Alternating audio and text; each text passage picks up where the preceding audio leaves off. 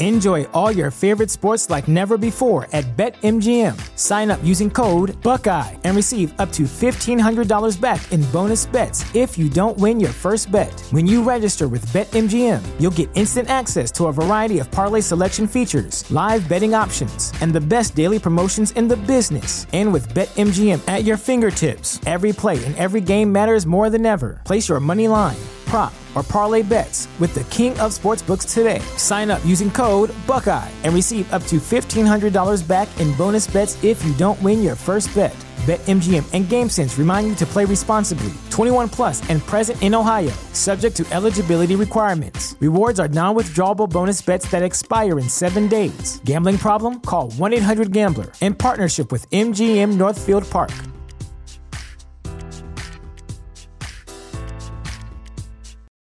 For the ones who work hard to ensure their crew can always go the extra mile, and the ones who get in early so everyone can go home on time, there's Grainger, offering professional-grade supplies backed by product experts so you can quickly and easily find what you need. Plus, you can count on access to a committed team ready to go the extra mile for you. Call, click Grainger.com, or just stop by. Grainger, for the ones who get it done.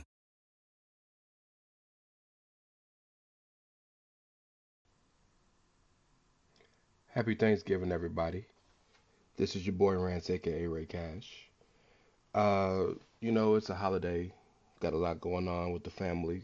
Same thing with Kyle. So we weren't able to get you guys a brand new episode. But we did bring you back a OG episode from 2018. And, these old episodes are fun to go back and listen to and see how wrong we were or how crazy we were or the things we said. So I hope you enjoy yourselves. Hope you enjoy this episode. I hope you have a great Thanksgiving. And I want you all to know how thankful we are for you guys rocking with us, listening or supporting or even hating. It all matters to us. We appreciate it.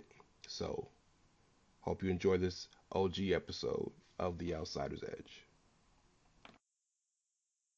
TheChairShot.com. Always use your head. Warning. The Outsider's Edge contains strong opinions, unconventional views, and contrarian stances. Listen, if you dare. Hey, yo!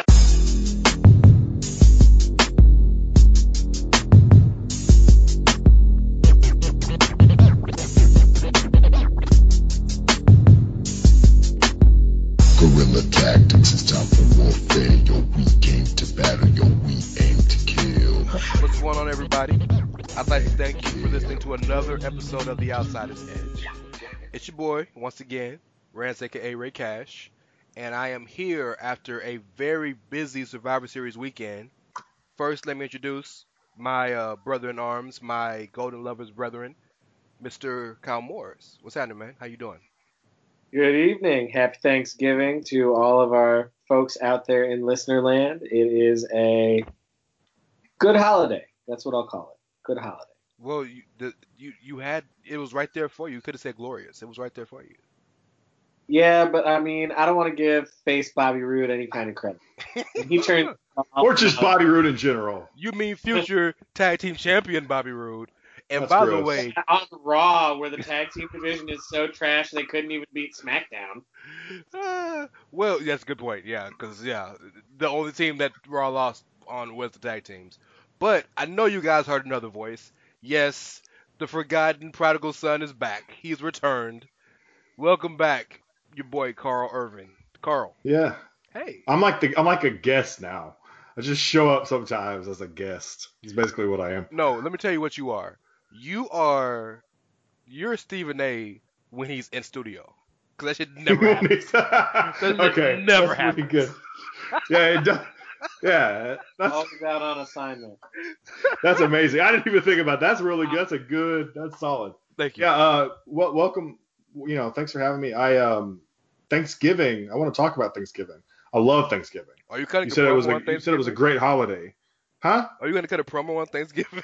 Well, I might. Cut a heel Just promo on let me Thanksgiving. finish. I want to say that we were just talking about how Thanksgiving is this glorious holiday, right?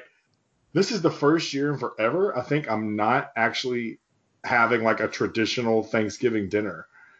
We are going, and the elite will be proud. We are going to fucking Cracker Barrel for Thanksgiving this year. Fucking First time in my I don't even think I've ever gone out to eat on Thanksgiving in my life.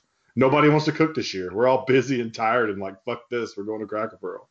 You're a fucking hipster, bro. We'll be making a delicious Thanksgiving meal, and I will eat everything that he makes, and I will be very grateful for that. I'm grateful for Cracker Barrel. And, here's the thing. The server doesn't know because I always pick up the tip when we go, like when my family goes places, they'll pay and I'll grab the tip. I used to wait tables.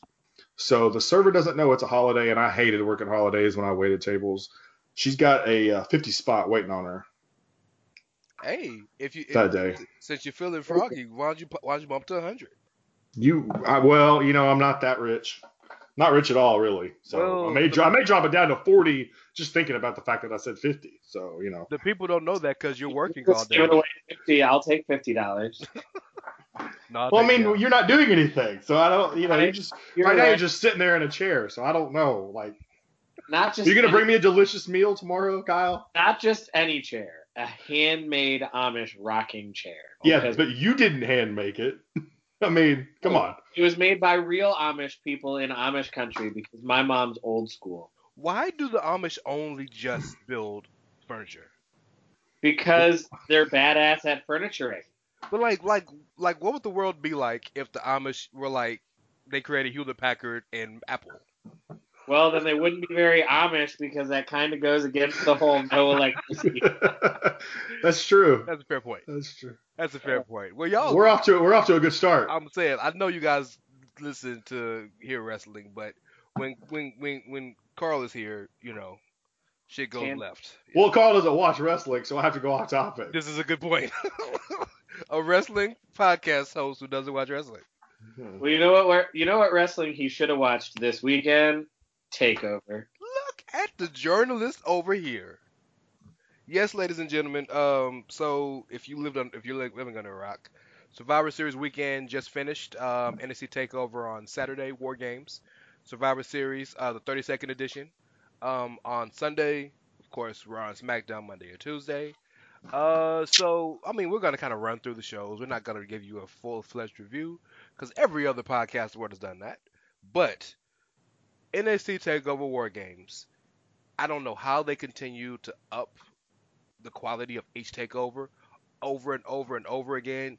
You'd think that you can't go another level, and then Triple H, aka Daddy Paul, finds another way to up the shit.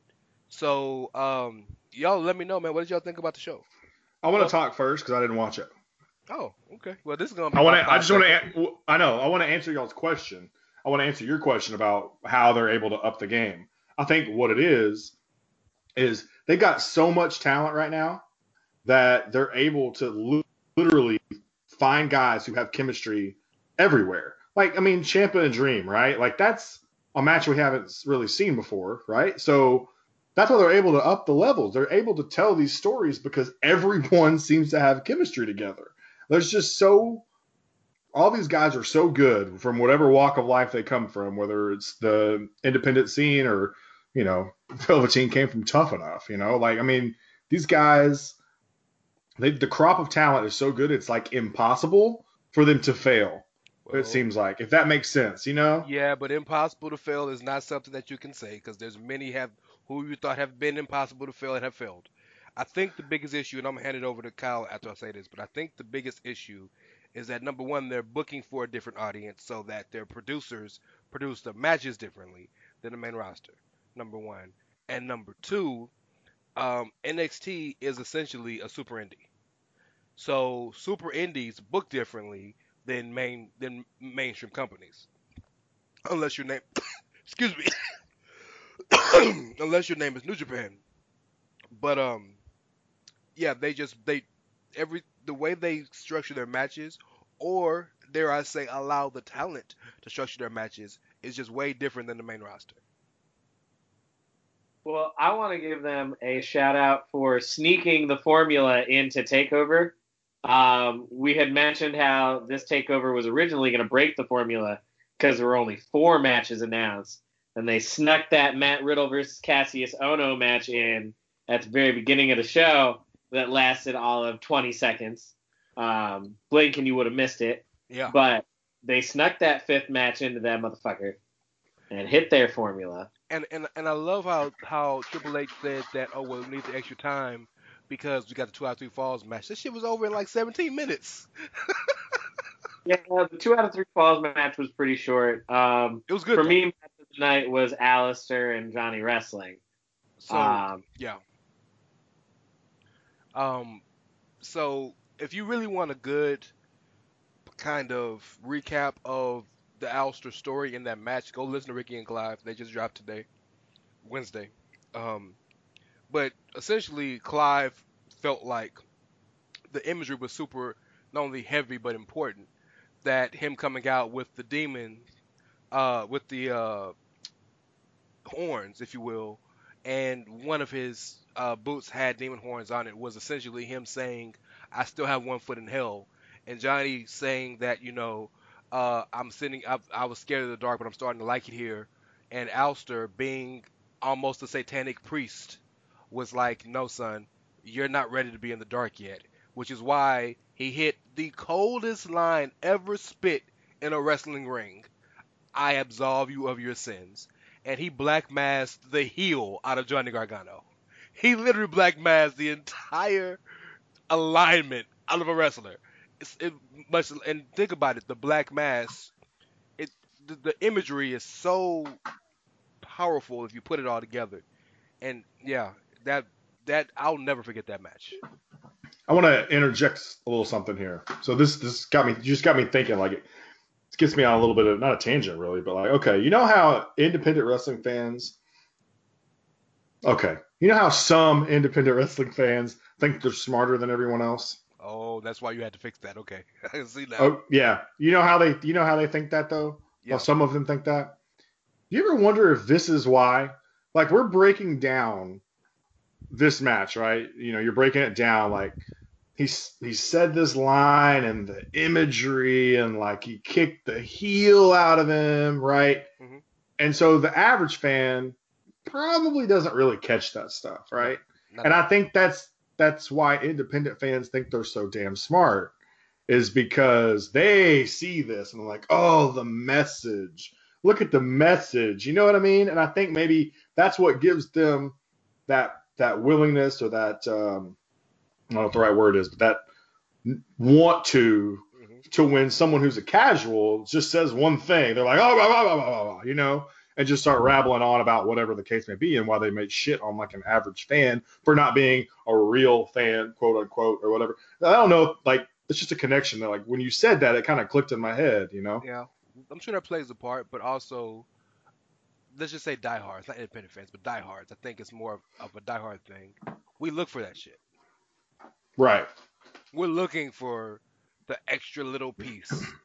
You know what I mean? Right. You feel me? Like, Kyle, like, when we see, especially like, so you're notorious for explaining New Japan feuds to me, and how even though they don't have any episodic way to follow storylines, you have to look at the little subtleties in the matches, before the matches, after the matches, in the press conference, in the entrance, like the little subtleties, and or in the match, they'll do a little spot or something and that's not something that a regular fan would think of, but because we're diehards, we look for that shit. You know what I mean? Sure, I just don't think it necessarily gives the license for people to be dicks, just because, you know, I noticed this one thing, and now all of a sudden I'm gonna shit on, you know, Joe Blow #1, who's like, oh, NXT Takeover was cool, you know, like, I mean, that's just kind of something that got me thinking about just now. So, alrighty. But Carl, I'm smarter than them, and my opinion matters more. I know. That's my whole point. That's what I'm saying. I just wish there weren't so many smart fans out there that are dicks, because like it hurts the community as a whole when like you come at people with that whole like, I know more than you about this, that, and the other. It's cool to know shit, just don't like put yourself on a pedestal. That's all I'm saying. I think that thought process jumped the shark when we thought we knew more than the actual fucking wrestlers who wrestle. Right, no, that's fair. People who do that shit drive me fucking nuts. Yeah. Like, you only know so much. Stop armchair quarterbacking. Yeah, the spot you did was wrong here. You should have done this. Bitch, I did the spot. What are you talking about? Um, yeah, but Aleister Black, Johnny Gargano was not only tremendously powerful from a story perspective, but as one of the hardest hit. That might be the best striking WWE match in years, maybe ever, because the striking was impeccable. It was brutal. It was dangerous. I felt like I needed to take a few Advils after the match because I was hurting just watching them. There's a part where Johnny Gargano does a dive, and this was his second dive of the match, and Aleister catches him with a flying knee as he's diving, and there is no way to catch that shit. That's straight knee on jaw, and like, whew. Yeah. So you think that's the best match of the night, Kyle? Yeah, for me, that was my match of the night. Nothing against the War Games match, but, like, I don't know. I thought that match was the most story-driven and the most clean. Well, tell me how you feel about War Games, because you know the new War Games with the top being off, and they went back to the original rules in that it's alternating guys and not the whole team, since it's 4-on-4. But you know, with the top being off and allowing for a lot of high flying, even though that's where the business is now, a lot of older fans who watch the old school War Games, like in the 80s and shit, kind of got issues with it. What did you think? I don't have issues with that. My thing with War Games is kind of my same thing with, like, Hell in a Cell and a lot of the other, like, more hardcore gimmick matches is they're not allowed to be super hardcore anymore. And I'm not saying that they should be, like, beating the shit out of each other the way that they did 20 years ago, because, like, we know enough now about how fucking bad that is for your long-term health that I understand why they don't allow that, but it takes away a lot of the impact of some of these gimmicky matches, in my opinion. And once again, I will say that I was not impressed with the utilization of both rings. They could have utilized both rings better. I think they did a damn good job of it as compared to last year. Oh, they did better than last year, for sure. Especially, that. So, I'm clearly you guys know this, but I'm big on imagery, right? The shit matters, the shit you remember. Moments. That moment where Team Face is on one side and the Undisputed Era is on the other, and they all stand up and they like start walking towards each other. That's some shit that's gonna be played back on every replay until the end of time. Like, that was awesome. Spot. That was a great spot. Can you imagine Pete Dunne wrestled that entire match with a broken bone in his foot? Fucking crazy, man. I mean, Pete Dunne's a badass. I don't know why this surprises you. I know everybody else is gonna be like, oh, Ricochet is their favorite person from Team Face, but nah, man, Bruiserweight, all the way. Bruiserweight is, yes. For me, I like Bruiserweight more than Ricochet, but Hanson, I think, might have been the MVP of that match. I told you he would be. You did. Listen you called back that to the earlier. show. I told you he would be. Warbeard Hanson is a badass. He is the nimblest big man they got right now. 300-pounder doing springboards and shit. Like, it doesn't make any sense. Like, yeah, moving around like a cruiserweight. The second he got into the ring, like maybe 2 minutes afterwards, he was the second guy to come in for Team Face. He did a minute's worth of running clotheslines into the corners. Like, a minute's worth, not slowing down. And to start the match was almost 45 minutes. Yep. You know what I mean? So, anybody who's seen War Machine in any of the other companies that they've worked in is not surprised by that. No. Hanson was badass. Yes, they proved themselves, and they will be getting a tag title shot again soon, I imagine. The first time I saw War Raiders, yeah, was at like some random ass indie show. I remember they were. This one was in Oklahoma City, and they were wrestling the Hardy Boys. When Matt was still in TNA, and I was Broken World Tour.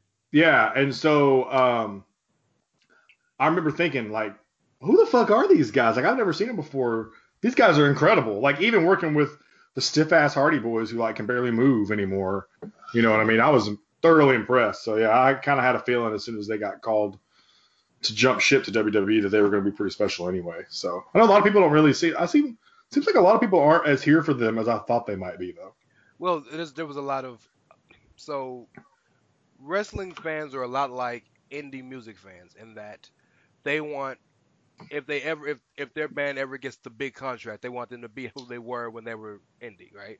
Oh yeah, okay. War Machine had to change a little bit. First one was the name to War Raiders pissed a lot of people off, even though it's the most simple change ever. You know, um, It's just copyright thing, y'all. that's all it is. Yes, and I mean, and again, War Machine is a copyrighted name with Marvel. He's a superhero, so like, it would have been hard to kind of copyright that to sell merch. There's also some connotations with that dude who beat up. Don't start you that. know- So I don't, because I had me and Peter Rosenberg were like fighting back to back. Oh that yeah, day. no, I'm not like. I just that might also Yes, factor into your maybe. decision to change your name. You know. Possibly. I want to talk about Champa Dream for a second, but I have to mention that Io Shirai is amazing. This chick did first and foremost, she jumped to the top rope, then did So a full Such a smooth little transition up to the top. yes, and went to the top and did a full moonsault in skinny jeans and heels. Saw that picture. Like, Amazing picture. If you haven't seen if you haven't seen it, the picture is perfect because she's like when she's when she full flips and she's rotation. vertical. Yeah.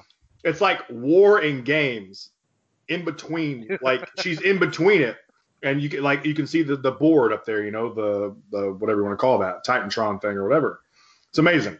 So You- I told y'all that it was gonna be Team Four Horsewomen versus Team Japan. I was wrong. It's not Team Japan. It's Team Oceania.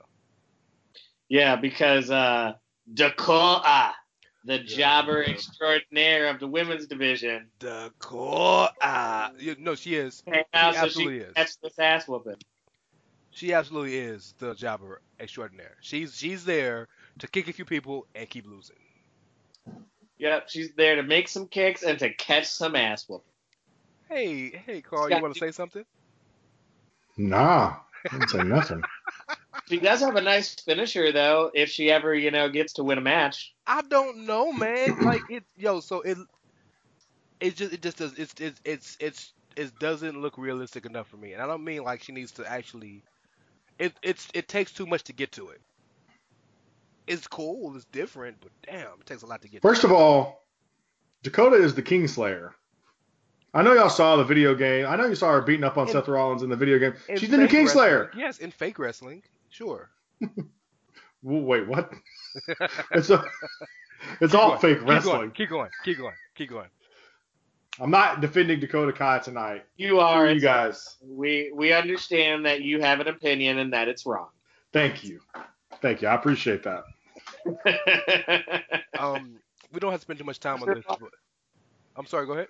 I was going to say it's not his fault. We all know that only one group has the correct opinion on everything. And who is that, Kyle? The Tongan. Independent wrestling fans. Oh, please no. No. God, no. No. No. Tongan. They're Yeah. right. We're wrong. We love them. This is the point of the show where we defer all everything to the Tongans. Yes. Yeah. No smoke wanted. None. We don't have to talk about this too long because Takeover was great. You could just keep talking, just gushing over it.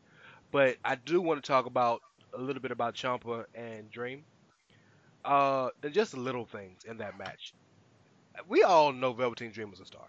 We know that. But I love the little fact that take away all the Hogan stuff, which we know why he does that. That's a big troll to the dude. But he did a Triple H Arn Anderson Spinebuster. He did a Shawn Michaels Kip Up. He did the ring post figure 4 like Bret Hart. He did the real figure 4 in the ring like Ric Flair. He did the top rope double axe handle to the floor like Savage. That was really his love letter to wrestling. He just said, I'm just going to, I was waiting for him to do a Stone Cold Stunner. Well, and I know this wasn't part of that, but I just will say that I mark out for his rolling Death Valley Driver every time. Every time. I love it. I The love that rolling move. Death Valley Driver and the spinning, flipping DDT. Yeah. Excellent moves. Yes. I have a question about Dream, though, while we're kind of on the subject. Yeah. First of all, 2 questions. Mhm. With Dream, he's done the Hulkamania thing, and now he's done Hollywood Hogan. Mhm. course, they were in LA. It makes sense for him to do Hollywood there. But my question is, we know that Hogan appeared last at Crown Jewel. He's been around recently. And they obviously Dream's. I don't feel like Dream is walking out of the curtain wearing that attire without getting a check marked by somebody. So it feels like if he's trolling Hogan, I'm just curious who else in NXT doesn't give a fuck about Hogan's opinion that allows that to happen. Because I feel like Triple H. I don't know. Well, can I answer that real quick? Kyle may have something to say, but I want to answer that. Number one, Triple H really believes in artistic expression, so he lets them do pretty much what the fuck they want. Number two, the fact that you said that they can't just walk out there and nobody knows is not true, because remember when they were in Brooklyn and he had called me up Vince on his ass? Nobody knew about that. Yeah, that's fair. But I mean, when you walk through that curtain, though, someone sees it. I guess maybe it's just too late. It's too late at that point. The other thing I wanted to say about Dream is we've talked about this before, and I think you and we've all kind of agreed that it doesn't really matter if Dream wins, really, because of who he is. But do you think that'll play well if he ever when he moves up to the main roster? Like, do you think that it's going to play well that he's going to be in all these matches but never really gets the better of anybody? Well, I think it works at NXT because of who he is, I think. But I'm wondering how that'll translate. What your guys' opinion is? Alignment change. Or at least a formal alignment change. Right. Yeah, he's full on baby now.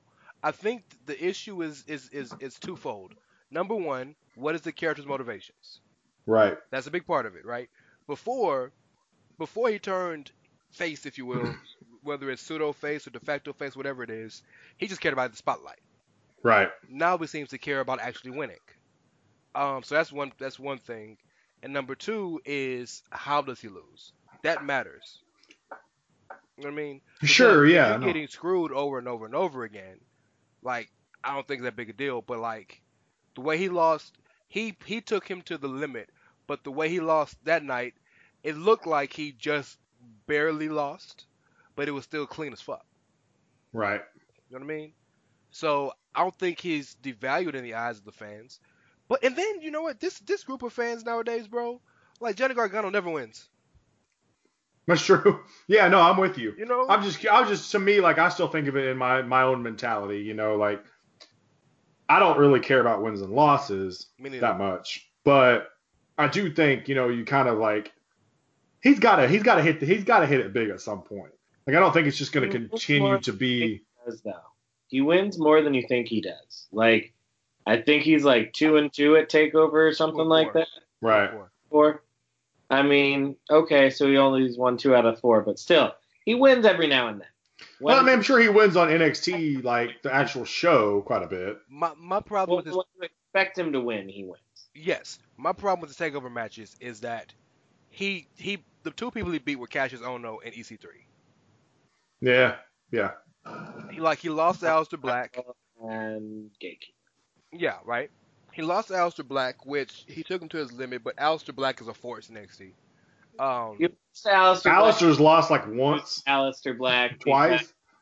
The goal of that storyline was to get him to say his name. Exactly. And Aleister Black said his name, so he didn't lose. That's he fair. Lost the battle, won the war. Yes. Right. He lost in the 6-man, which nobody faults him for that because it was a 6-man ladder match. No big deal. The Ricochet loss, I feel, was the one that was eyed. And don't get me wrong, Ricochet should have won that match, but that match was about, I deserve the spotlight more than you do. And then, of course, he lost this to Ciampa. I mean, everybody's going to lose to Ciampa, man. Schizophrenic Ciampa who's talking to the belt. Well, it's kind of the thing, you say, and I'm not trying to get it back into the whole Ricochet, I'm trying to have an argument about this, but, I would actually, personally, because I prefer Dream's character over Ricochet's, and in a lot, and way more, because Ricochet's character is kind of, whatever, it's kind of white to me. So I think Dream is so layered and there's so much behind him. Sure. For me personally, I feel like Ricochet, I mean, he is what he is. I like him and everything, but Dream to me is but I feel like he's got it. But I could be wrong. I could be wrong. Sure. I don't know. But the difference is, Dream has more years to still cultivate who he is. That's true. That's fair. Ricochet is 30 plus years old, and Is he really? yeah, he's been I thought wrestling he's been wrestling like 15 years. Well, I mean, TJP wrestled for 15 years and he started at like 14. So I was just like, to me, I didn't realize Ricochet was in his 30s. I'd have thought he was in his late 20s maybe. No, a lot of those dudes are in their 30s. Like all of the Undisputed Era guys are over 30. I believe that. I know Fish is like 40. No, I lied. But Adam like, Cole like 28. I lied. okay, that's fair. That's a good point, Rance. I didn't even think about the fact that he's like 23 or something like that. Like, and he came into the match a bigger star. Right. So, and again, like I understand looking for the future, but the beauty of that story was, again, they've booked him so perfectly because he's not losing matches he wanted to win. He's losing except for this one. Ciampa match is the first one that he lost. He wanted to win. The matches he lost, the big ones, the Aleister match and the Ricochet match, are more about my spotlight. I want something specific out of this story. Right. I feel like he's kind of like, and we're going to talk about Survivor Series in a minute, but in a lot of ways to me, he kind of feels like the antithesis of like Braun Strowman. What I mean by that is like Velveteen can lose a match and it's all good because he still comes out looking amazing every single time. But nowadays with Braun, every time he loses, he just kind of looks like a fucking idiot. That's, you know what I mean? You want me to explain that one, Kyle, or you want to take that one? I mean, I'll let you have it because you're the Raw guy. The Braun issue is simply this. Braun dominates everything and everybody every day of the year, and then when he comes to lose, he loses in the most dramatic, easy way possible. You know, not easy, but it's always dramatic and ridiculous, or it's too he got taken out of a match because he got thrown in a trash compactor. Right. Or Lesnar beats him with one F5, or then Lesnar beats him with 5 F5s, and his only move he gets in the match is a kick. You know, so like that's why people look at him like you dominate everybody every year, every day of the year, and then all of a sudden when you lose, it's the dumbest loss ever. Yeah. Yes. So that's his issue. So his losses are hard to overcome because he wins all the fucking time. When you're even keel, like Bryan loses all the time, but we think he can win every match because he's always in that same level. Sure. You know what I mean? Like that. Let me use Roman for example. Roman, not pay-per-view, but like on regular TV, rarely ever lost. Right? So that meant any loss he took mattered. Right? But the losses he takes, they mattered because he's not losing in ridiculous ways. He's just getting beat by somebody's best night. Braun's losing in ridiculous, stupid-ass ways. Right, yeah. Enough to annoy us. Enough to annoy him out. If I was Braun Strowman, I'd be pissed. No shit. Because it amounts to character assassination in a lot of ways. And the fact, it's a testament to how over he really is that his character isn't wrecked. And I'm not one of those guys. I don't think it'll ever be wrecked because it's over, and because he'll flip a table, or he'll pull down Titantron, or he'll flip over the arena. He'll do something crazy. Well, I do think he's going to get his eventually anyway. I just don't like we've talked about this ad nauseum that they had a chance to strike when the iron is hot. We're not going to go there. Like he'll be okay, you know. We think. Yeah. We don't really have to go through all the Survivor Series. We need to talk about these main matches though. I'll give both of you guys something to talk about because Mr. Morris is he sits at the throne of Queen Rebecca. And I worship at the altar of Rebecca Quinn. Yes, and Mr. Irvin, he sits at the throne of Miss Flair. The actual queen. Right. So 7-time women's champion. Don't forget it. You guys fight. Charlotte and Ronda. Tell me what you thought. Where we're going. The whole nine. What y'all think? I want to hear Kyle's opinion first because I know. I think it's cute how Charlotte is like Becky Light. Okay. All right. So I feel like that's all I had to say about that. No, go ahead, Kyle. If you have more to add, please. If you guys saw how charged up he just got. The other thing I want to add is I think it's really interesting the way the crowds have started reacting to Ronda. Like, that's really interesting. She got her heat back Monday though. You don't watch Raw. She got her heat back very quickly and easily Monday. Yeah, because she's going after Nia Jax now, and No, like it had nothing to do with Nia. I It had nothing to do with Nia. It had I nothing have to a do with Nia. rebuttal to that theory about Ronda real quick before, because Rance, I know you'll have something to say about it, but like, so the thing about with this whole Ronda thing, and the reason why I'm not so much on board with your thought on that is like, now I know beforehand, like Becky's been dragging her a lot, and Ronda is terrible at Twitter. So that's part of it, I think. Ronda's defense, I think right now, literally everyone loses to Becky at Twitter because Yeah, oh yeah, sure. her game is like, beware, do not trespass, will get owned. But I want to remind everyone that when they have these big four pay-per-views, they spend 4 or 5 days in a town, and these crowds that they go to typically act differently. I know it's very JBL of me to say that. Like, they boo who they hate, or they boo who they love, or they cheer who they hate, or whatever. But like, it's kind of true. You know, like over the time period, like, so like if tomorrow they were in like Eat Shit, Illinois, and Ronda comes out for Monday Night Raw, she's still gonna get pops. You know, because that's why I don't take too much stock into those big four pay-per-view weekends where like they're doing all the shows in one city and this, that, and the other. So I'm not really with you on that completely. A little bit. I do think Becky is undeniably the hottest thing in WWE right now, in my opinion. In terms of like, and I don't mean hot as in like hot because she is hot, but you know, just like everything that's going on with her right now. I mean, whether it's somewhat by luck because Nia clocked her in the fucking face, you know, but outside of that, she's the best thing. Women's wrestling is the best thing in WWE right now. Period. If someone wants to argue with me, that's fine, but you're going to lose that argument. Yeah. My thing is, I admire John. Charlotte, okay, the reason why Charlotte is still the queen and why she's not Becky Light is because the good thing is Becky serves as a vehicle for Charlotte to realize she's been making all the wrong moves lately. Charlotte went and she's trying to like be a good guy and all this. That's not a Flair. That's not what Flairs do. How often was Ric Flair ever a good guy? Think about it. Charlotte, and not to mention, there's no way in hell Becky would have pulled off that beating on Ronda like Charlotte did. I'm sorry. Charlotte is actually like an imposing woman. Like, when she was beating the shit out of Ronda, I was like, this is legit. Like, I believe this. You know what I mean? I don't think I would get that out of Becky if Becky were to pull the same stunt. You know, outside of, I mean, with the takeover thing that happened the week before, that's fair.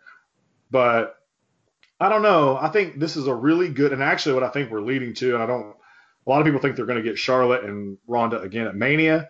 I think we're probably going to get a triple threat at Mania is probably what we're going to get. That would be my guess between those three. I mean, that's what I would love to see it, you know, but. Yeah, but I don't have a problem with triple threats and stuff, but I just kind of want to see at Mania singles women Oh, sure. matches for a while. Sure. I mean, I'd be all about either way. Multi-women. Either way, but right now I feel like with the way this is going, it's going to be difficult to deny all three that one spot. No, that's a fair point. You know. So let me respond to Kyle first. Ronda got her heat back Monday and it had nothing to do with Nia. She went out there and she talked about how she got her ass beat, she got beat down, but she got back up. And if you're a real champion, then you can't take any days off. You got to fight hurt. You got to do this, that, and the other. And she said, "I'm defending my title tonight, so somebody better come out here so I can rip your arm off."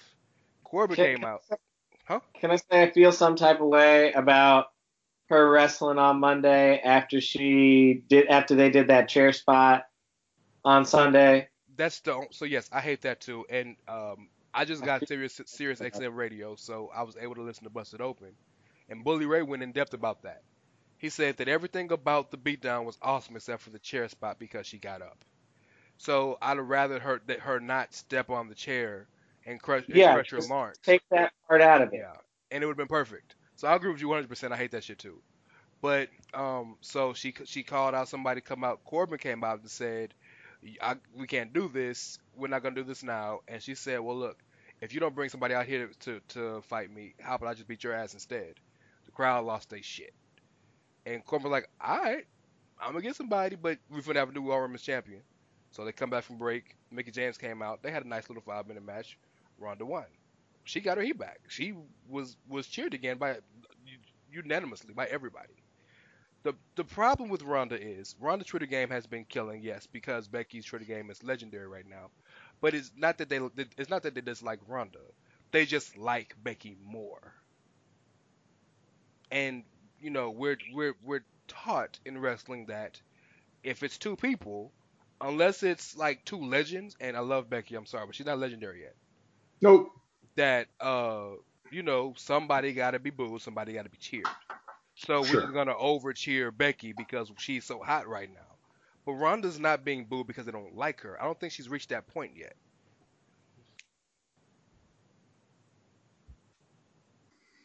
Okay. There's no rebuttal. I'm just I curious. was waiting.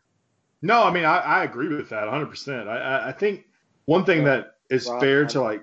Fair enough. What's that? That I don't watch Raw enough to care. No, that's fair. But I think that the thing is, like, we're talking about three people right now, and I feel like we really should kind of include Nia in this conversation. I'm not saying she is on their level, but I feel like I got nod by both of y'all, but like we're not giving any like she deserves a little credit here because I think first of all, the punch thing, she doesn't get credit for that because obviously to me that was an accident. But the way they're using that to her advantage, or the way she's using that to her advantage, I think is extremely important. I agree. Because you know what I mean? I think it's a good way for her, and like because everybody's so sensitive about this stuff. We've talked about this kind of thing before. Like everyone's like, it feels like, why are y'all so sensitive about this? Like they don't realize this is like the best thing that could have happened for Nia, and in a lot of ways, it's the best thing that happened for Charlotte because if Becky doesn't get caught in the face, Charlotte stays the lame ass, whatever she is, doesn't get this opportunity to do what she did on Sunday. I feel like all of this that happens, even though it was by kind of obviously by chance, works out well for everyone. You know what I mean? Well, first and foremost, Nia is not going to get mentioned because at the end of the day, she's not going to be a part of this feud. When it comes down to it in March, April, she's not going to be part of this. Number two, yeah, sure. Nia, they've done well with Garner with taking something that was negative and getting real heat behind it. But you talk about the sensitivity. Let me explain to you why. It's because it's favoritism. Because on Monday night, Dean Ambrose said that the Shield did terrible things, and they all have to own up to what they did. And Roman is owning up to God for what he did in the Shield. Basically, that God gave him leukemia because he did fucked up things. And yeah, he got some heat, but like largely people didn't give a fuck because they like Ambrose and they don't like Roman. But Becky gets clocked in the face one good time, and Nia, because they don't like Nia and they like Becky, it's all favoritism. Right. It's more of a consistency issue that you've preached for however long we've been doing this show. You know, just be consistent with how, if you're going to shit on Nia for that, we're not going to not come after Dean necessarily, because who knows who the fuck wrote that for him, you know, but that's foul as fuck. And don't get me wrong, it's wrestling, and I don't. Oh, go ahead, Kyle. No, I said that's real tasteless. It's extremely tasteless. Now, I'm one of those people that it doesn't bother me so much if the person involved okays it. That's why the Paul Heyman thing, when they went after Paul Bearer, was so tasteless because they didn't talk to Paul's son about it. So it was just they just did it. That's why that was foul. I'm pretty sure Roman knows about this, so I'm okay with it, at least in an extent if he's okay with it. But it's super fucking tasteless. It's not the most tasteless thing they've ever said. They had Randy Orton say that Eddie Guerrero was in hell. Yeah. You know, like, a couple months after he died. Enjoy all your favorite sports like never before at BetMGM. Sign up using code Buckeye and receive up to $1,500 back in bonus bets if you don't win your first bet. When you register with BetMGM, you'll get instant access to a variety of parlay selection features, live betting options, and the best daily promotions in the business. And with BetMGM at your fingertips, every play and every game matters more than ever. Place your money line, prop, or parlay bets with the king of sportsbooks today. Sign up using code Buckeye and receive up to $1,500 back in bonus bets if you don't win your first bet. BetMGM and GameSense remind you to play responsibly. 21 plus and present in Ohio, subject to eligibility requirements. Rewards are non-withdrawable bonus bets that expire in 7 days. Gambling problem? Call 1-800-GAMBLER. In partnership with MGM Northfield Park.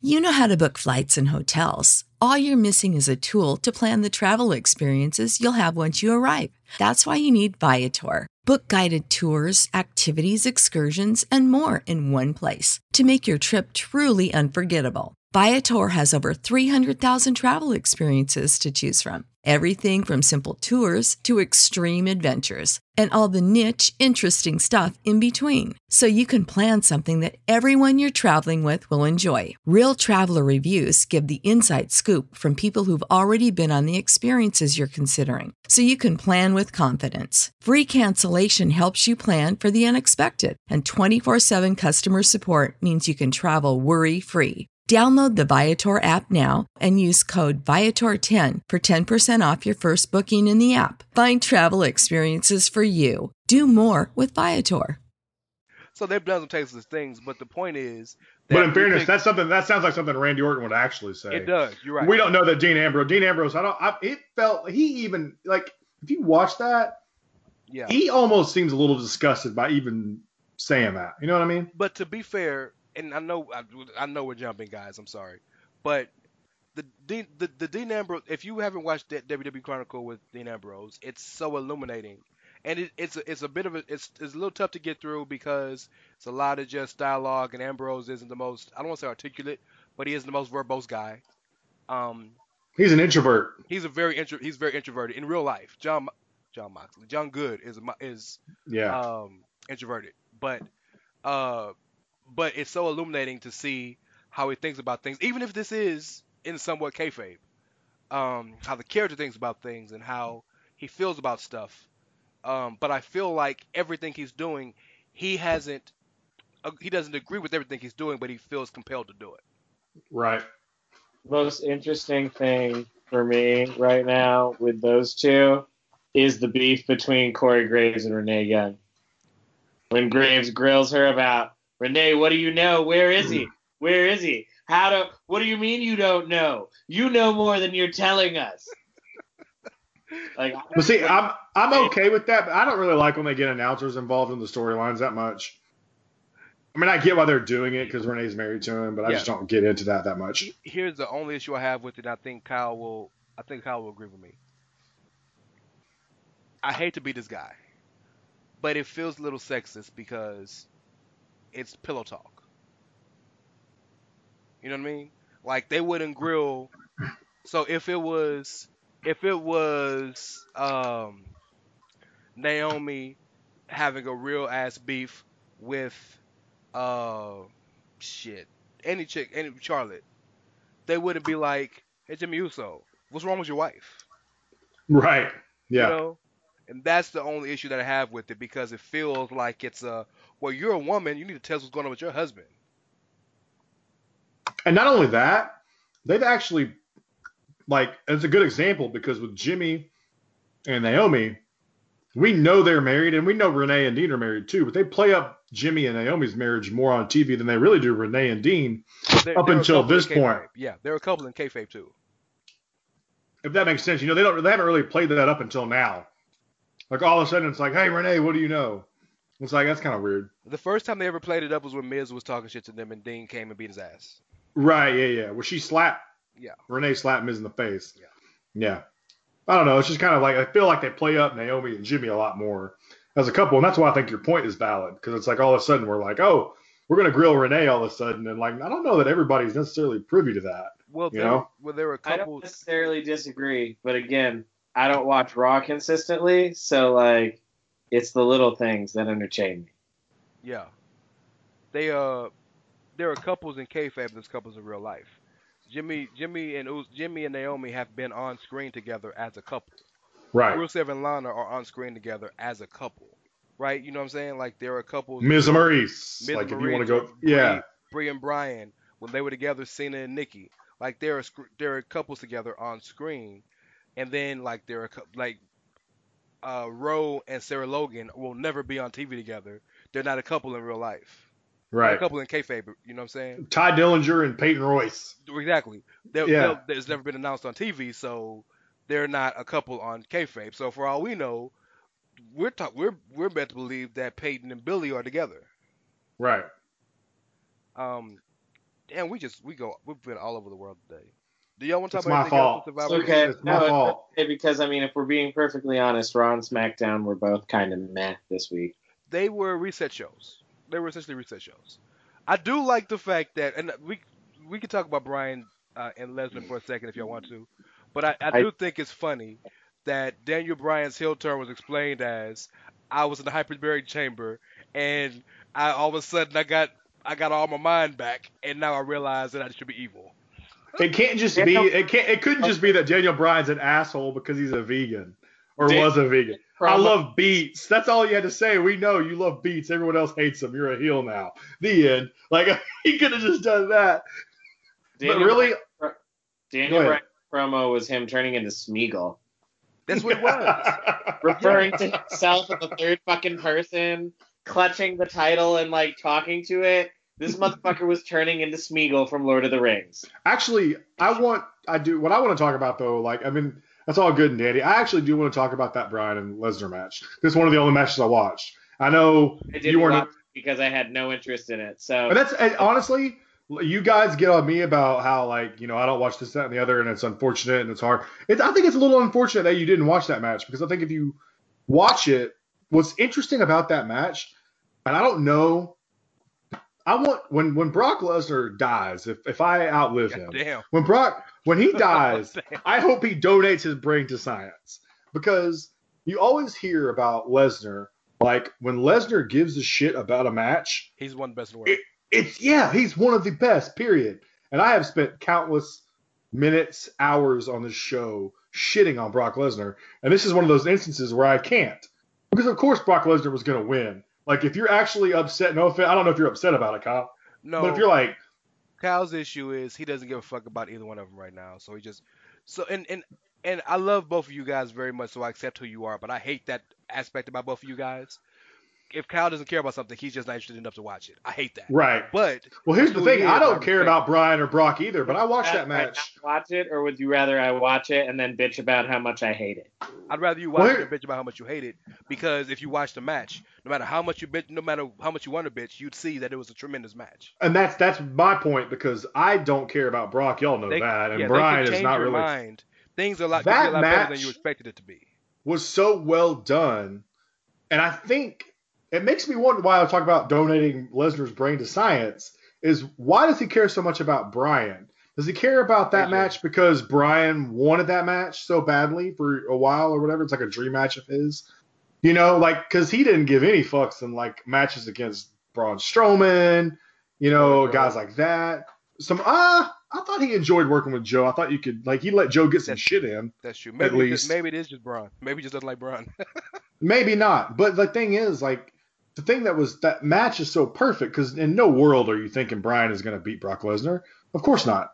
But the way the match was structured so that he could have a shot was really, really good. I just thought it was perfect.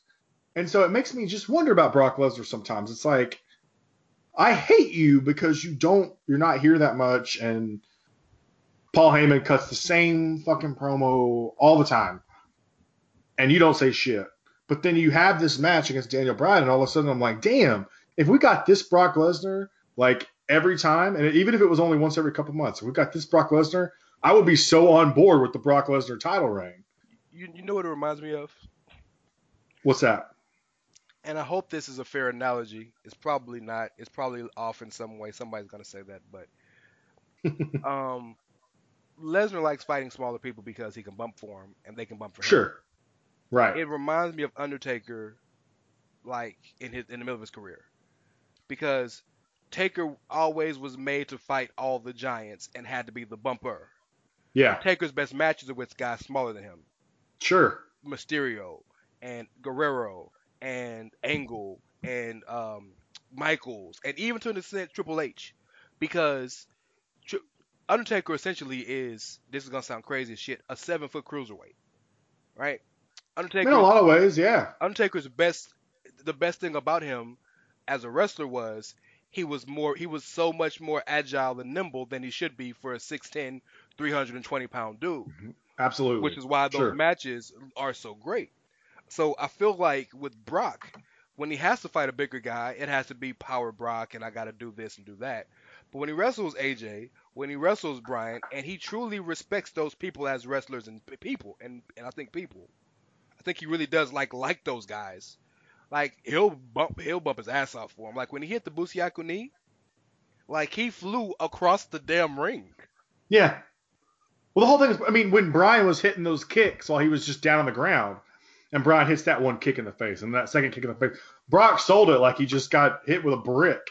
I'm like, all right, like. And can we say this? And Rick is gonna hate this. I'm sorry. When he gives a fuck, we've admitted that he's one of the best in the world. But Brock Lesnar is easily one of the 3 best sellers in wrestling. I would not disagree with you at all. He sells everything like he got shot. Yeah, he does. I don't disagree, and that's the thing. The thing is, like, I loved Brock when he was in WWE originally. In the beginning, like, Brock was one of my favorites. But, like, as we've all known with this run, they've made him out to be who he is. And so it's just so interesting to see that, like, he gets in the ring with Braun Strowman, and Braun gets a kick in. And now all of a sudden he gets in the ring with someone like Bryan. But also, that's also the producers producing the match, too. And I want to say Kyle said this, and if it wasn't you, I'm going to give it to you anyway because it was really poignant.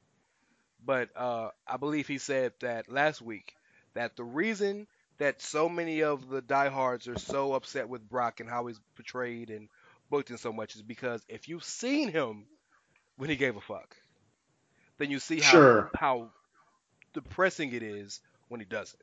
It's true. For those of us who actually grew up watching 22-year-old Brock Lesnar out there, and understanding what he's capable of. You go back and watch Brock Lesnar versus Kurt Angle at WrestleMania, you'll know. Brock and Eddie. Right. Oh my God. Even the Brock Big Show matches. Oh, sure. Yeah. I mean, that's kind of, I think. The ring the first time. Yes. When I say I hate Brock, I don't mean it like. No, we you know what I mean. We all understand we're tired of the same old, the formulaic, eat, sleep, repeat.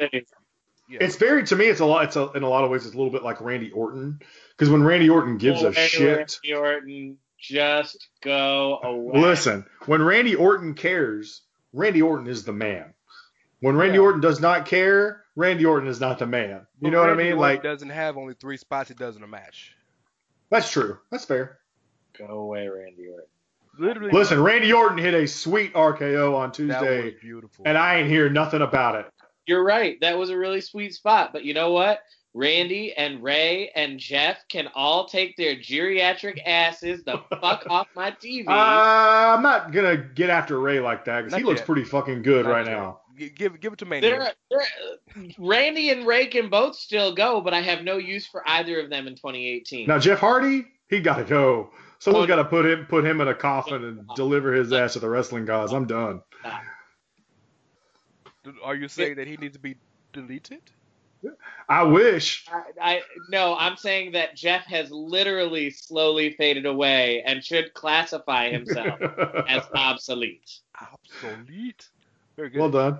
Him and the Big Show both, like that's what I'm saying. Like, Randy and Ray can both still go, but like those guys, I've got no use for them, and I don't like the way that they're like clogging up the mid card of SmackDown. Let me ask you this, just a quick question then, because I find this interesting. What are your thoughts? And I don't know your thoughts on everybody, Kyle. We don't talk very much. We should talk more. Holler at me whenever you want to. Y'all have those numbers. I'm just saying. Listen. Okay. Is there a reason why? I'm just curious. I'm going to pick your brain a little bit. Is there a reason why Randy and Ray bother you so much? Like, it's to the point where you have no use for them? What is it about them? Randy in particular. Randy in particular. Okay, it's 2018. Randy has been a consistent part of the card since like 2003. Right. And for a good portion of that, he was headlining every fucking show. Sure. So answer me this, though. I'm just fatigued on Randy Orton, and I get that. No care to see him at all in any capacity in the ring. But is that Randy's fault? I'm not saying it's Randy's fault. I've never once said fuck Randy Orton as a human being. I mean, I'm not here for his MAGA shit. Right. Right. But, like, no, it's not Randy's fault. I just want the younger generation to have that spot on the card. So what are your thoughts about, like, someone like AJ Styles, who's 40-ish, and he's consistently been the WWE champ for the last year and a half? So first of all, if you listened to our show, Carl, you know I don't. You would know I know you can just say that because you know I don't. I've been out here in these streets talking about AJ need to drop the title. So, like, that's number one. But number two, the difference with AJ is, at least within the WWE, AJ hasn't been there for 15 fucking years. So for you, it's more about just that WWE universe itself more than anything else. Yeah. Not so much the fact that AJ been around forever. Go to fucking New Japan or some shit. Like I'm not saying that he ever would, but if he were to go somewhere different and, like, do his same shit with different fucking people. Right. I could be here for that, but I'm done with Randy in the WWE. Well, I will say this. One thing I don't like about what they do with Randy is they keep him with old hats. So Randy's feuding with Mysterio, and then before that it was Jeff Hardy. It honestly is making it worse for me because I'm just like, dude, I saw all of these feuds 12 years ago. But so let me. I'm sorry if I stopped you. Go ahead. No, I was just saying, like, I saw all of these feuds right now on SmackDown in 2009 because I'm a SmackDown mark. Right. SmackDown mark since the first brand split. So for me, I'm just like, oh, so we're just completely rehashing 2009. So maybe if they ran Randy with different people that were more, like, younger in it. Randy. No. Okay. So it didn't matter what they do with Randy. They could run Randy versus Johnny Gargano or Aleister Black or Ciampa, and you're not here for it. Wouldn't care. Done with Randy. That makes me sad because I'd be here for that. But go ahead. I understand what you're getting at. So let me say this and be Rand's in how I always am. Let me defend Randy in just this one instance. This current heel iteration of him right now, I love what he's doing because he essentially is erasing everything that makes all of the fan favorites them. He tried to literally erase Jeff's face paint and his charismatic enigma persona. He was sick of Ty Dillinger doing the 10 chant, so he broke his fingers. He took the mask off of Ray. He's trying to eliminate all of the positive things of all the faces and make them. Our truth. I don't know, dog. Maybe he's gonna give him a book and teach him how to teach him. I was gonna say how to read. That's racist. That'd be Floyd Mayweather, not our truth. Come on. Character of himself. Like, let's be real. I think I hadn't really given that much thought to the way Randy was kind of erasing people. So what you're saying is, if we finally get a good long AJ Styles Randy Orton feud, he's gonna cut AJ's hair, right? Essentially, that fucking soccer mom haircut. Essentially, that might be what he goes after. Yeah. Come so full circle, he's the legend killer again. He is. He's come so full circle. He's the legend killer again. The thing is, all of the people from his generation are legends now. And he is. So how are you the legend killer when you're the legend? So you legend kill the other legend so you can be the only legend. It's like Survivor. I like Randy Orton still. I don't like Randy Orton. I like Randy Orton in WWE. Kyle, isn't that a Greek mythology thing where, like, didn't one of the gods kill all the other gods because he wanted to be the only one alive or something? Bro, in Greek mythology, all the gods have killed all the other gods at least once or twice. Are you talking about Greek mythology or Marvel? Like, it's all the same shit. I mean, both. I don't like the way you said Marvel, okay? Hear what I like said. The way you said that. So, well, you know what? I think this is a good time to go off on a quick tangent and cede the floor to my golden lovers brethren, Kyle, by bringing us to everybody's favorite segment. Watch Carl shit on a Ring of Honor. So the latest in the sad story of Ring of Honor is that even more of their talent are being courted by the WWE. Specifically, it's being reported now that ACH is pretty much a lock to sign with the WWE and go to NXT. And then there are also some rumors that Silas Young, the last real man, might also be interested in signing with WWE when his contract expires at the end of the year. When you couple that with the reports about some of the trademarking being done by members of the Elite that seem to point to them potentially starting their own company when their deals all expire at the end of the year.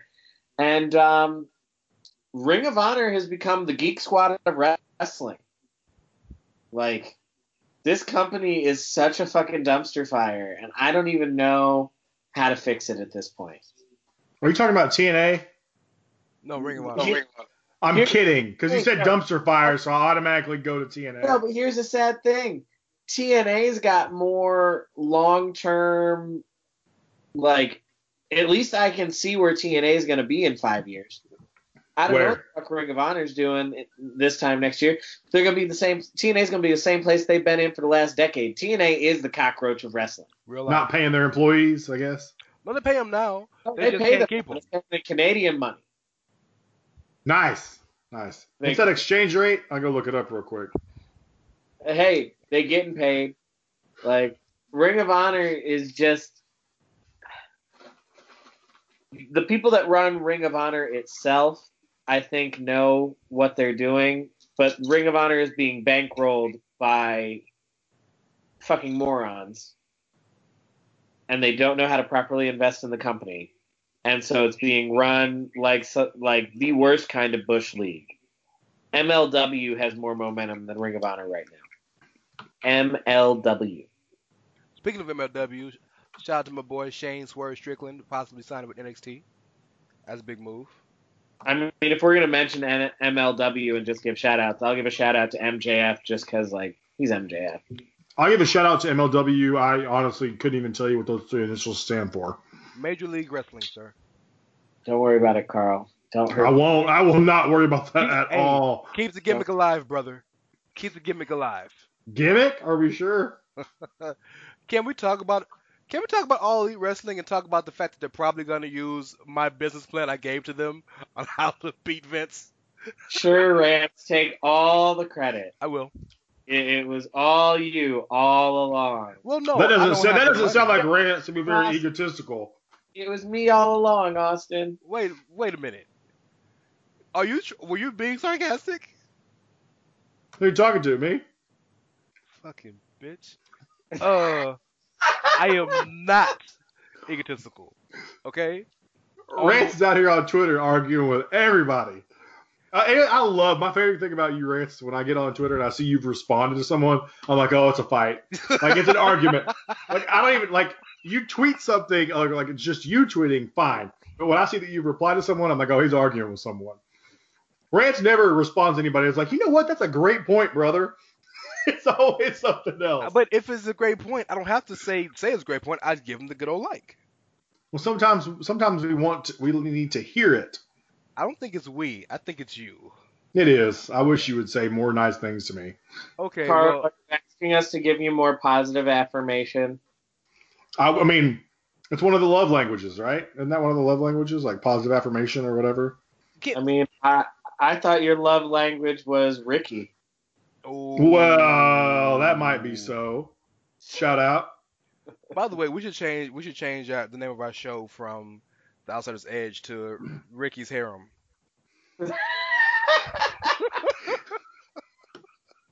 I want to talk about the All Elite Wrestling, but I want to talk about the what? That's the name of the company, essentially, All Elite Wrestling. Oh, the Young Bucks and but I want to talk about what you're talking about. What you were talking about, the argument, quote unquote, I had. So there was a tweet from Brian Maxwell Mann. If you don't know who Brian Maxwell Mann is, he is a former WWE writer. And he's been pretty successful in TV and stuff like that.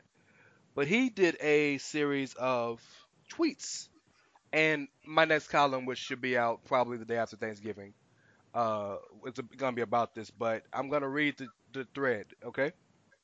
And Kyle, me and you haven't talked about this. I want to get your opinion live on the air. Why the blame the fans narrative is wrong. A thread. If you look at the wrestling industry as a whole, creative has never been better. NXT is can't miss. New Japan Pro Wrestling is on fire. Lucha Underground is pushing the boundaries. Major League Wrestling is making new stars. Even Impact is delivering at the moment. Thanks to social media, it has never been easier for a promotion to connect with their audience and get real-time feedback from them. Trends can be spotted more easily and earlier. Ciampa's Twitter game is a major reason he's NXT champ today. WWE has all the makings for another boom period. A fantastic crop of talent and unrivaled infrastructure to deliver their product. However, largely because they are a monopoly and don't feel the effects of their decisions overnight, they fumble a lot of opportunities. WWE can learn a lot from Marvel. For decades, movie studios mistreated Marvel properties because they knew better, quote unquote, when it came to mainstream entertainment. Complex worlds were reduced to digestible stories because only nerds, quote unquote, cared about all that stuff. Then Marvel started making their own movies. They applied the same tools that created a generation of comic book fans to the big screen and converted even more people into passionate consumers of the brand. Extending this metaphor to WWE, NXT is Marvel while the main roster is the big movie studio. Triple H has created a loyal customer base by scaling a niche product, quote unquote, to the masses. Meanwhile, Vince doubled down on the idea that he knows best, quote unquote, when it came to the mainstream. The result of this has been the slow bleed of casual fans to other properties or just general disinterest. So, WWE is left with a hardcore audience so jaded that they look past 90% of the booking to develop direct connections with the performers because it's more believable. These takeover weekends have really exposed Vince's incompetence. 2 shows, same building, same audience, and same production. One gets over and one doesn't. Keep that in mind next time someone says, quote unquote, blame the fans these days. TLDR, real talk conclusion, blaming the fans for rejecting a product they do not like is some Russo shit, and you'd hope a publicly traded multinational company will be above that. That's real heavy on hyperbole. Yep. Like, real heavy on hyperbole. Because a lot of those companies aren't as can't miss as he's making them out to be. Absolutely. That's number one. Number two, nobody who produces a weekly episodic show should strive to be like Marvel and the retcon continuity clusterfuck that is most of their properties. Like, they've had to do how many special events where they've completely reset the MC or like the Marvel universe? Well, you talking. I don't know. I'm not that big of a nerd, but you're yeah, talking comics. I imagine he's speaking of Marvel, the MCU, in terms of movies. That they're about to completely retcon with the next Infinity War movie? Sure, but to be fair, it's been 26 movies. So it's not like overnight. But yes, you're right. I'm just saying, like...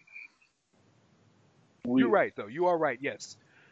Comic book worlds can easily be changed. Like if Scarlet Witch got her real powers from the comics, she'd be able to just completely change reality with the blink. So yes, that's not the best thing to... you're right. But keep going. Scarlet Witch, call me so we can change reality. I'm ready. I'm not living in Arkansas anymore. That's all I'm saying. Make reality great again?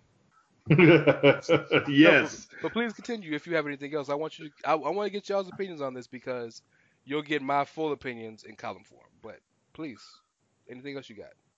I mean, I think there's always blame to go around.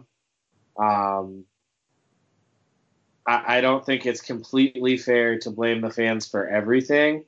But at the same time, like, let's not sit here and pretend that there haven't been shows where the fans have acted like little bitches and completely hijacked the shows. So, like, the fans can be real petty too. It feels like so we as a matter of fact, I think the last time I was on this show, we kind of talked about this a little bit. Like I don't. First of all, I disagree with the thread that you read out, and just in general, like the fans are going to get some blame. Okay, like you can't tell me that fans aren't fickle as fuck. We heard for how long that a guy like Roman Reigns was actually disliked. People hated Roman Reigns. And then the second he's talking about having a life-threatening disease, all of a sudden, thank you, Roman. Nah. Like, and that's my problem. Like, I don't want to blame fans for everything. Because you should like what you like. I get it. You paid a ticket. You pay for the ticket. Enjoy yourself. If you want to chant some shit, I don't care. Don't be like Enzo Amore and come out in disguise and like talk about of the week, Enzo Amore. Fuck that. Yeah, but what I'm getting at is like, if you're not causing a ruckus and you're just having fun, I go to shows and I boo shit and cheer for shit and have a good time, but I don't. As far as the cheers and stuff go, it's fine. You bought the ticket, fine, do your thing. However, don't be mad when you were a part of the movement that chanted for the clock. When Seth Rollins finally got his big match that everybody wanted to see, he was the main event, and all of a sudden you're going every 30 seconds. Do that and have fun doing that. I can live with that, but don't turn around the next day and be mad when they are like, oh, well, maybe we shouldn't go with Seth Rollins now. You know what I mean? So it's very 50-50, I think. There's a little bit of a line there. Like, you can't blame the fans for everything. That's ridiculous, but you can definitely get after them for some things because they're fickle. Shayna Baszler said it the other day. The fans are fickle, they don't, it's moments more than anything else. I feel like it's more like in the moment. It's easy to get a part of that, to like be a part of something. All of a sudden you hear everyone booing Ronda Rousey and you're like, yeah, boo. It's like when your old grandparent watches Fox News and they hear about the caravan and they're like, yeah, that caravan, it doesn't affect me at all, that thing. That's exactly what it is, So, yeah. I still have good thoughts even though I don't watch wrestling. Go ahead. I'm not gonna go too in depth with everything because I want y'all to read the column, but I'm gonna give you two reasons why I think that entire thread is extremely short-sighted and off the mark. First and foremost, to echo what Kyle said, the other companies he mentioned, while largely liked by a lot of the IWC, they're not perfect. In fact, a lot of the times those other companies make decisions that go directly against what the IWC or the diehard fans want. Number one, Johnny Gargano turning heel. Nobody wanted that.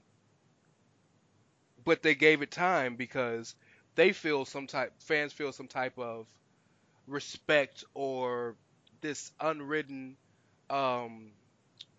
ability to give them the chance to tell stories that they don't give to WWE because WWE's been the king for so long. But in New Japan, when we had the New Japan episode with Jeremy, all the complaints about the westernization and the Bullet Club saga, right? That's not something a lot of fans were happy about.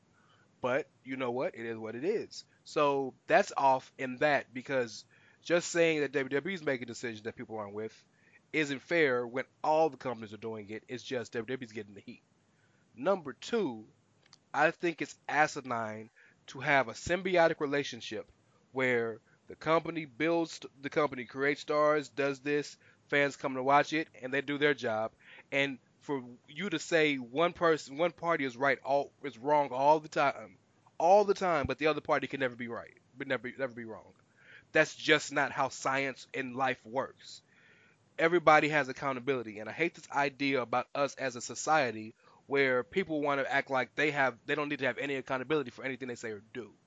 I hate that. Fans have an air of accountability for the things that they do. We all do. We should. It is just factual.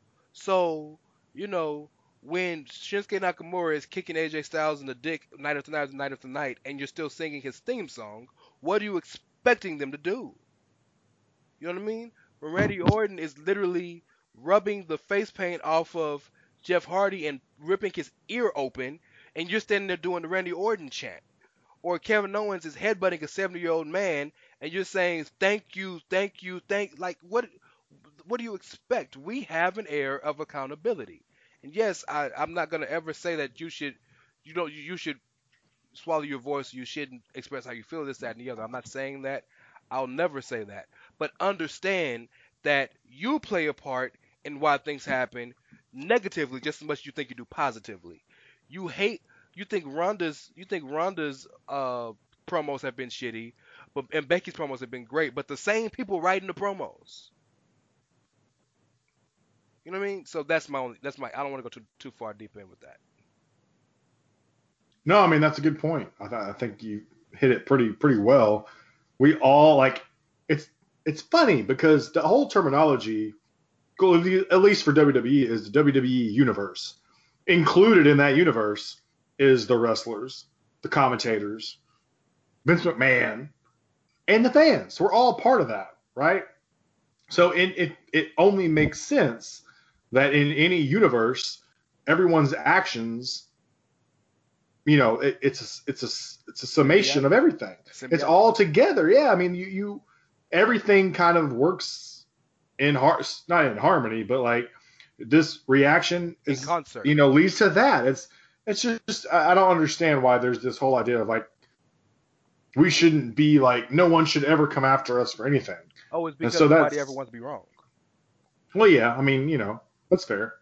I can't relate because I'm never wrong, but I get where you're coming from. So, you want to put a bow on it, Kyle? Yeah, we can take it to the crib. Yeah. And just for the record, I want to kind of reiterate the fact that All Elite Wrestling, we don't know who filed for the trademark. We don't know anything about it other than the fact that it was trademarked in Jacksonville, which is where, of course, Shahid Khan and his son live. It's called All Elite Wrestling. The Elite's called The Elite. One of the shows is called All Elite All Out or something like that, and the other is called Double or Nothing. It just makes a lot of sense. That is a potential game changer, positive or negative, if it happens. That's a billionaire joining forces with essentially the hottest group in wrestling, and Chris Jericho, who is Chris Jericho, a legend. So, yeah, as we know more, we'll talk about that more. But there's nothing really to talk about yet. I just wanted to kind of announce it. But, yeah, man, y'all got anything else you want to talk about before we get out of here? Maybe the upcoming show that we're going to have pretty soon. In a few days. Well, that's actually your show, so you go ahead and explain it. Yeah, I'm going to moderate some stuff. It's going to be great. I'm looking forward to it. All right. I don't even recall all the details. I'm going to be bullshitting. It's going to be great. So you're basically going to be you. No, I'm just kidding. We're going to have the whole crew. It's going to be Ricky and Clive. It's going to be Kyle. It's going to be Rance. It's going to be me. And everyone is going to basically have their own brand and essentially do the state of each brand. And we're going to talk about that and kind of just whoever has 205 Live is going to have to talk about why their brand is best. So good luck with that shit. But, whoever has Raw is in trouble as well. It's essentially a mock political debate. Yeah, I can't wait. I'm actually going to research terrible questions that I could ask. And I'm going to research softball questions for people I like. So Ricky is in great shape. Ricky's in great shape anyway. He's got NXT. That's true. Yeah, that's true. I guess we could tell you guys right now, but I have Raw. Kyle has SmackDown. Obviously have SmackDown. Yeah. Ricky has NXT, and because he's Mr. 205, Clive has 205. Essentially, the Americans are getting the shaft on this one because they're in trouble. Especially Rance. He's in trouble. Come on. Now, okay. Although, I'll say this, 205 Live is just, nah. Like, there's no, like... Their general manager is getting AOPP chants. It's a good thing that I'm not judging because I wouldn't even listen to 205 Live's arguments, probably. Y'all tripping. I truly believe that 205 could win this thing. But y'all know me very well enough to know, and I hate this, but this is true. I was about to say something really disparaging. I'm a really good debater. Yeah, you're good. The problem is you don't have Roman Reigns anymore. Okay. So you're in trouble. That's fine. And I don't even think you can stand for the Raw Tag Division. You'll see Friday. You about to champion the Lucha Booties? About to champion for the Lucha Booties? Yo, if it's to win something, hell yeah. I'm looking forward to it because I know Rance is like looking at Raw and he's like, God damn it. I gotta defend these motherfuckers. Like, I did have talking a lot about Drew McIntyre, I think, and that may be it. I did have a couple facepalm moments when I was thinking about this, yes. Yeah, it'll be good. I'm looking forward to that, though. Yeah. It'll be a fun moderation for the guy who doesn't watch. Y'all are going to have to convince me to watch wrestling again. That should be the name of the show. Convince Carl to watch wrestling again. Nobody would ever win. That's true. WWE to book Luke Harper again. Yeah. We needed someone to just defend like just the women's division. That's it. The women of wrestling. I mean, if we just talked the women's division, we would have more fun because the women's division's got all the best shit right now. Yeah. Maybe next year we'll do divisions instead of shows. That might be just something different. Anyways, that's good. I'm looking forward to that. It's going to be fun. 2019, the year tag teams matter again. Yeah. Good luck. Shout out to the homie Greg DeMarco for his hashtag he's doing, Save Tag Team Wrestling. I saw that. Save Tag Team Wrestling. Oh, gosh. Breaking my heart with the tag team wrestling. It has ebbs and flows. You were just waiting on another transcendent tag team to kind of wait till the Undisputed Era gets called up, and then it's going to be a different game. I hope so. Well, yeah, we got here then. Kyle, tell them where they can find you, brother. Find me on Twitter at Dr. S'mores. Carlton. Was that it? That was quick. Find me on Twitter at Outsider Curvin. I tweet about things that I don't care about. Fuck you, Rance. That's okay. This column coming out in the next 5 years. You know what? I've decided to stop that gimmick because it's never fucking happening, fellas. Like, if I ever write a column, I'll actually say it. I'm like, I wrote one. I swear to God, it's there. Here's the link. I'll do the dots and the backslashes and all the. Nobody's gonna believe it. Nope. They're gonna think they're getting rickrolled. Nobody's gonna believe it. I'll get 2 views. You and Kyle. Well, does my view count? Go because we would be checking to make sure that it's actually there. True, and then you guys could verify to everyone else that it exists. And I don't see this link; it's real. And I don't know that my view will count because normally I'm your proofreader, so I don't know if my view will count. That's true. You can follow me at It's Ray Cash, RAY Mysterio, CASH as in dollars. You can follow the show at Outsiders Edge SS. We are a proud member of the Social Suplex Network, where you can find at Social Suplex with all the wonderful shows. We are also a part of the Chairshot Radio, where you do what, Kyle? Always use your head. At thechairshot.com. I also host the flagship show of Chairshot Radio Network, Chairshot Radio, which we are starting to do live shows on Sundays, so holla at your boy. I do write columns, actually, unlike my brethren. So I have released 2 columns that I'm calling the business plan columns. You can find those on Chairshot. I should have the one about the thread I mentioned on Friday. Check that out. It'll be coming out soon. We want to wish you a happy Thanksgiving. You know, that's coming up. That's kind of big. If you're a Cowboys fan, let me not say that because I want to keep my viewers. Yeah. No, Cowboys suck. Everybody knows that. Yeah. Am I missing something else? All right. Am I missing anything? Was that it?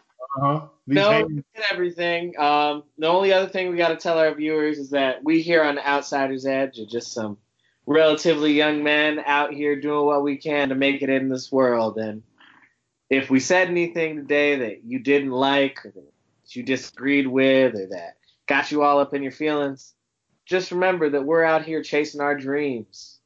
You've got to respect that. But if you don't, we don't give a Fuck 'em. Happy Thanksgiving. We'll catch y'all next week. Enjoy all your favorite sports like never before at BetMGM. Sign up using code Buckeye and receive up to $1,500 back in bonus bets if you don't win your first bet. When you register with BetMGM, you'll get instant access to a variety of parlay selection features, live betting options, and the best daily promotions in the business. And with BetMGM at your fingertips, every play and every game matters more than ever. Place your money line, prop, or parlay bets with the king of sportsbooks today. Sign up using code Buckeye and receive up to $1,500 back in bonus bets if you don't win your first bet. BetMGM and GameSense remind you to play responsibly. 21 plus and present in Ohio, subject to eligibility requirements. Rewards are non-withdrawable bonus bets that expire in 7 days. Gambling problem? Call 1-800-GAMBLER. In partnership with MGM Northfield Park.